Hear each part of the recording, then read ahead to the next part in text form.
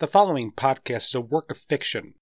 All characters are the creation of Peter Williams. Any resemblance to someone living or dead is purely coincidental. Thank you. On our last Tentacle Tuesday, we left Maggie alone in the dark being tortured by something. All the while, Mr. Allister was headed home. And home is where the heart lies, yes? So what if that heart has been ripped asunder, leaving a battered and bruised family? A family with a missing soul. Once again, I will warn you of the usual things. Images of graphic violence, child endangerment, and that naughty, salty language. And remind you that this podcast may not be suitable for children under the age of 13. Now, let us step into the kitchen. Perhaps grab a sandwich as we return to the cafe in Chapter 13, Broken Home. Caitlin Maxwell hated working the kitchen at the cafe. Of all the things she had to do, it was her least favorite assignment. The kitchen was always stifling, and she hated how she was always drying her face off with a towel. Even more so now that her face was covered with bruises and welts. It also didn't help that her shoulder throbbed with each knife press as she carefully cut the last of the sandwiches. Even the simple task of putting them on the tray hurt. As she did so, a couple workers, dirty from head to toe, walked through, grabbing a couple off the top. They smiled and thanked her. Turning away from them, she reached up towards a cabinet, trying to grab some tumblers, and immediately winced in pain, nearly falling back as she did so. To her amazement, someone was behind her in an instant, making sure she didn't fall. "I've got that, Missy," he said, reaching over as another man lifted up the tray and winked. "I'll bring these out to the men." And a third called out, "And I'll get the drinks." She smiled. She was grateful for their pleasant attitudes and help. Finally free, she poured some ice in a bowl and placed a towel over her shoulder. The doctor should be done changing Terrance's bandage by now. She was sure a cool towel on his forehead would be a welcome addition. She lifted the bowl and tucked it precariously under her left arm. Trying to climb the temporary stairs that now stood against the far wall leading towards the rooms was no joke. Pausing to catch her breath as she reached the top step, she leaned against the wall. She could see several more workers walking out of the kitchen and towards the blue tarp that now hung where the front door used to be. She watched it momentarily as air moved it back and forth, and she quickly lost herself in thought. There had to be a good 15 men here working and staying at the cafe. They had all come swiftly when she sent out a call for help. Each of them was a member of the Sacred Dawn and gifted in some unusual way. It was odd that in all her years here, she couldn't remember a single time that the cafe was so busy, and yet she felt so terribly alone. Allister had been gone almost 5 days now. Sam too, as she was presumed lost in the explosion, as they found only a few tattered remains of her outfit in the wreckage. If only she had been quicker. Maybe she could have stopped her, but... The ice moved a little in the bowl as it melted, shaking her out of her train of thought, reminding her of her task. She approached Terrance's room and knocked softly. A warm, kind voice answered, "Come in." A young doctor sat, checking Terrance's pulse and adjusting his IV drip, his black hair falling over his glasses and brown eyes. He was a thin, wiry-looking man. He pushed his glasses back off the edge of his nose and turned towards Caitlin. "How is he, Dr. Rhinecliffe?" she asked as she looked over at the very still Terrance White. He lay shirtless, his chest tightly wrapped in white bandages. "His breathing has stabilized and he should recover, but it will be a couple months before he can go back into the field." "I see," she replied. Terrance had been unconscious since he had collapsed. "Now," he said, frowning at how she was holding the bowl of ice, "I'd better take a look at that shoulder." "It's fine," she protested. The doctor rose and walked over to her. "Oh," he said, "then this won't hurt." He reached out and tapped her gently. Caitlin grimaced, and Dr. Rhinecliff noted, "It won't heal correctly with you lugging ice or equipment around. Now let me have a look at it." With a heavy sigh, she placed the ice on a nearby dresser and unbuttoned her top so that he could examine her. A deep blemish ran down her neck and across her shoulder. And you need rest," he admonished. "And I would like you to wear a brace on it for the next couple of weeks." "But who'll run things here? I just can't abandon my duties." "Caitlin," he began to say when they could hear several men shouting to each other. "Is that a demon? Hold your ground, fellas! What's he carrying? He has a child on his shoulders! Now what?" Rhinecliff turned to Caitlin. "A demon?" Her eyes went wide with hope and excitement. "Mr. Allister, it has to be. Maybe he's got Sam with him." She ran out of the room, nearly falling down the steps, and raced across the floor and under the tarp. Several men held pickaxes and shovels across their bodies as they sized up the tall, foreboding Mr. Allister. Mr. Allister made no sudden movements, nor did he speak.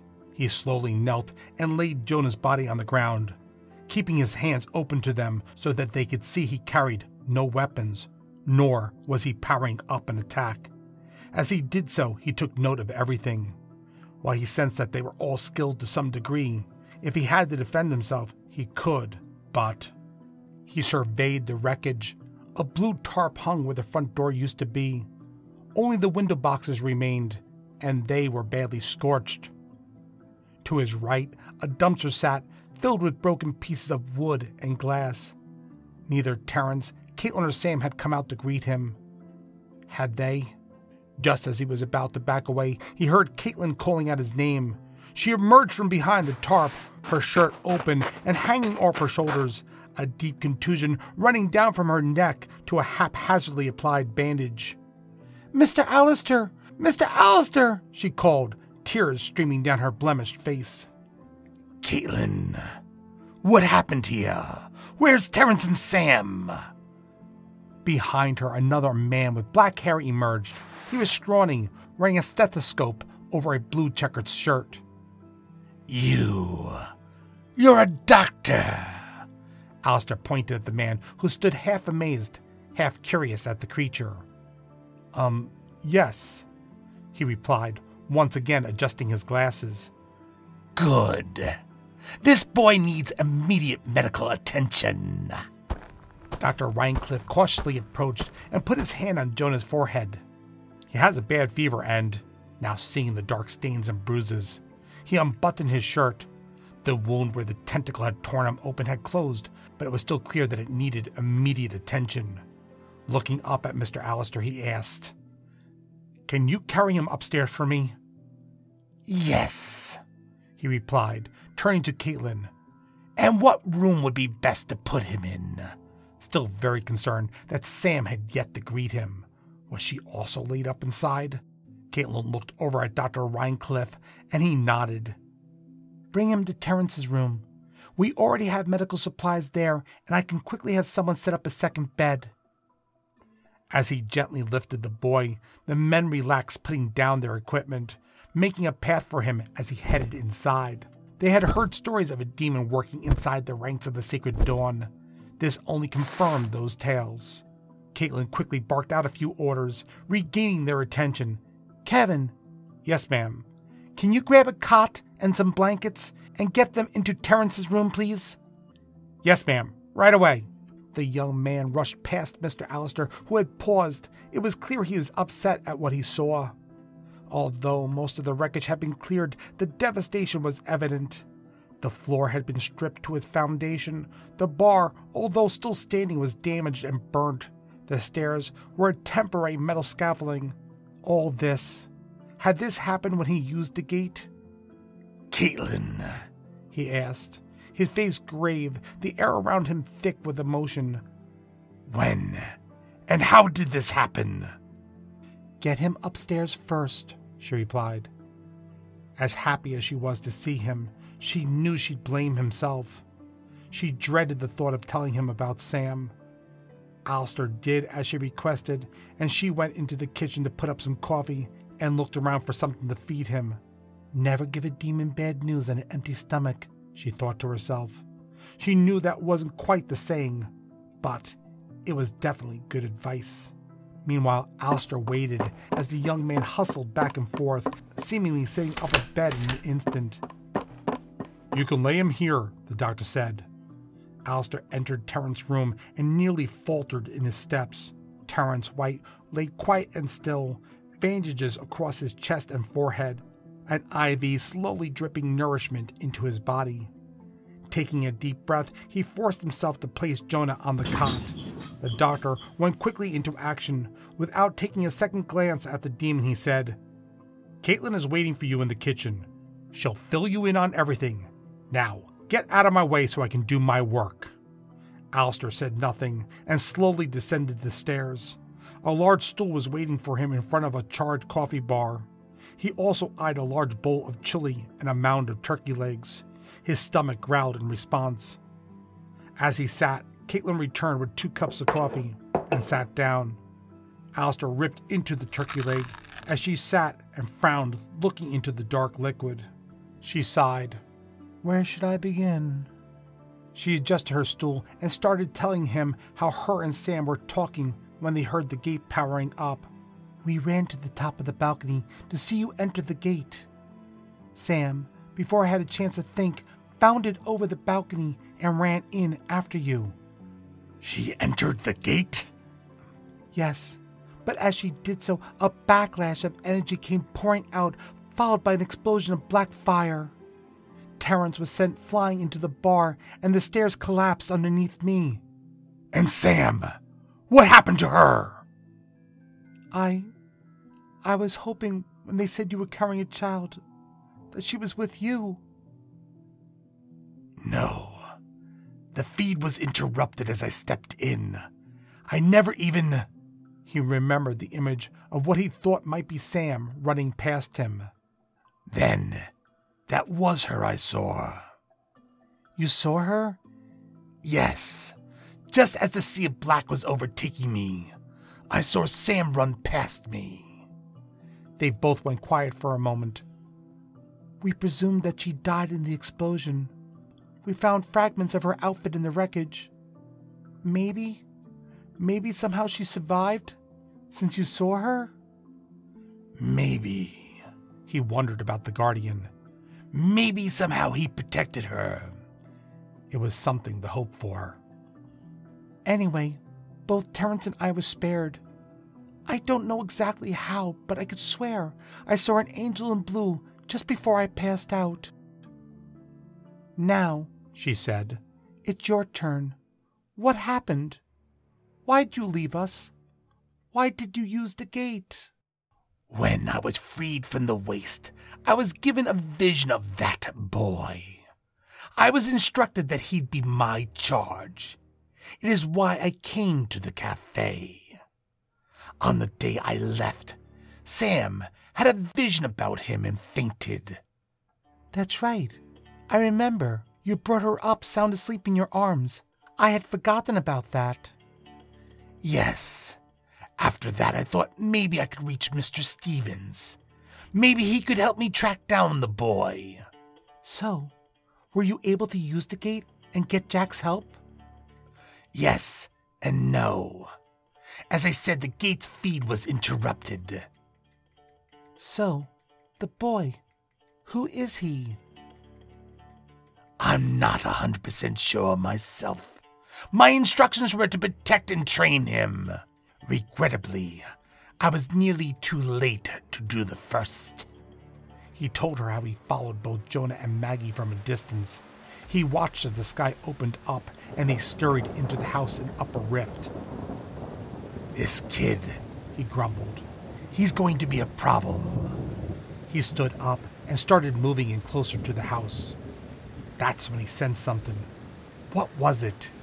It had a human scent, and yet a demonic presence loomed. It was at that moment he realized the order had set him up, and he took off at top speed, smashing through the front door, leaping over the strange pale girl who was just staring at At its core, he could see what looked like a man, but his features were disjointed, as if he had been torn apart and put back together incorrectly. From its back, tentacles moved and flailed. The boy stood stunned, holding his chest as black ooze seeped out of a hole near his right shoulder. Allister angled himself at the shade as another tentacle was about to strike. "Run!" grabbing the slimy thing before it could strike the boy again. "No, bad demon, no, damn you," the thing said. "I was promised. Out of my way, I was promised. He's mine, he's mine!" But Allister sent it flying back into the fireplace. It hissed at him and readied for another attack. At that, Allister smiled and placed both hands in front of him so that his palms crisscrossed. Summoning up a deep power from within himself, he blasted the thing, and it and the house around it exploded. At that, Allister returned his attention to the boy. He could see the pale girl stumbling after him in the rain, as if she was actually trying to apologize. At that, he sneered. "Is this your work, witch? Pray I make it back to the cafe in time, or I'll be back to hunt you shortly." He wrapped up his tale, talking about the strange being of light and how it helped stabilize the boy so that they could make it back to the cafe safely. "That's some story." "Yes. Unfortunately, it seems my adventure has had some unintended consequences." "You couldn't have known. None of us would have expected the order to circumnavigate the gate like that, nor send something so dreadful after such a young man." "No, I guess not. But that still doesn't make me feel any better, especially knowing how badly you and Terrance got hurt. And Sam." "So, what do we do now?" Another voice joined the conversation. "May I add my 2 cents, or is this a private conversation?" It was Terrance. He was leaning on the IV pole and standing at the top of the steps. "Terrance!" Caitlin exclaimed. Allister stood up, and the young man's eyes met his. Putting his hand to his head, "My head hurts, and man, am I hungry." The two laughed and helped him to a seat. As Caitlin brought him some food, he turned to Mr. Allister. "I didn't remember you, from back then. Mikal did something to me. They keep me from remembering. I'm sorry and delighted to meet you again, Mr. Allister." Allister smiled, and like before they had parted, they shook hands. They continued their conversations, and for a brief moment they almost felt like family again. Although, things would never feel completely the same without Sam. "So I'm sorry to say, and truly disappointed, that for the first time in a long time, not all of this was bad news." "What a pity. As the workers are steadily fixing the cafe, and as I suggested, although our little group is battered and bruised, they are ready to get back to the hard work. Terrance awake, Mr. Allister back in the fray, and Caitlin on the mend. So what steps will they take as they gather their thoughts and take us into Chapter 14? Introductions.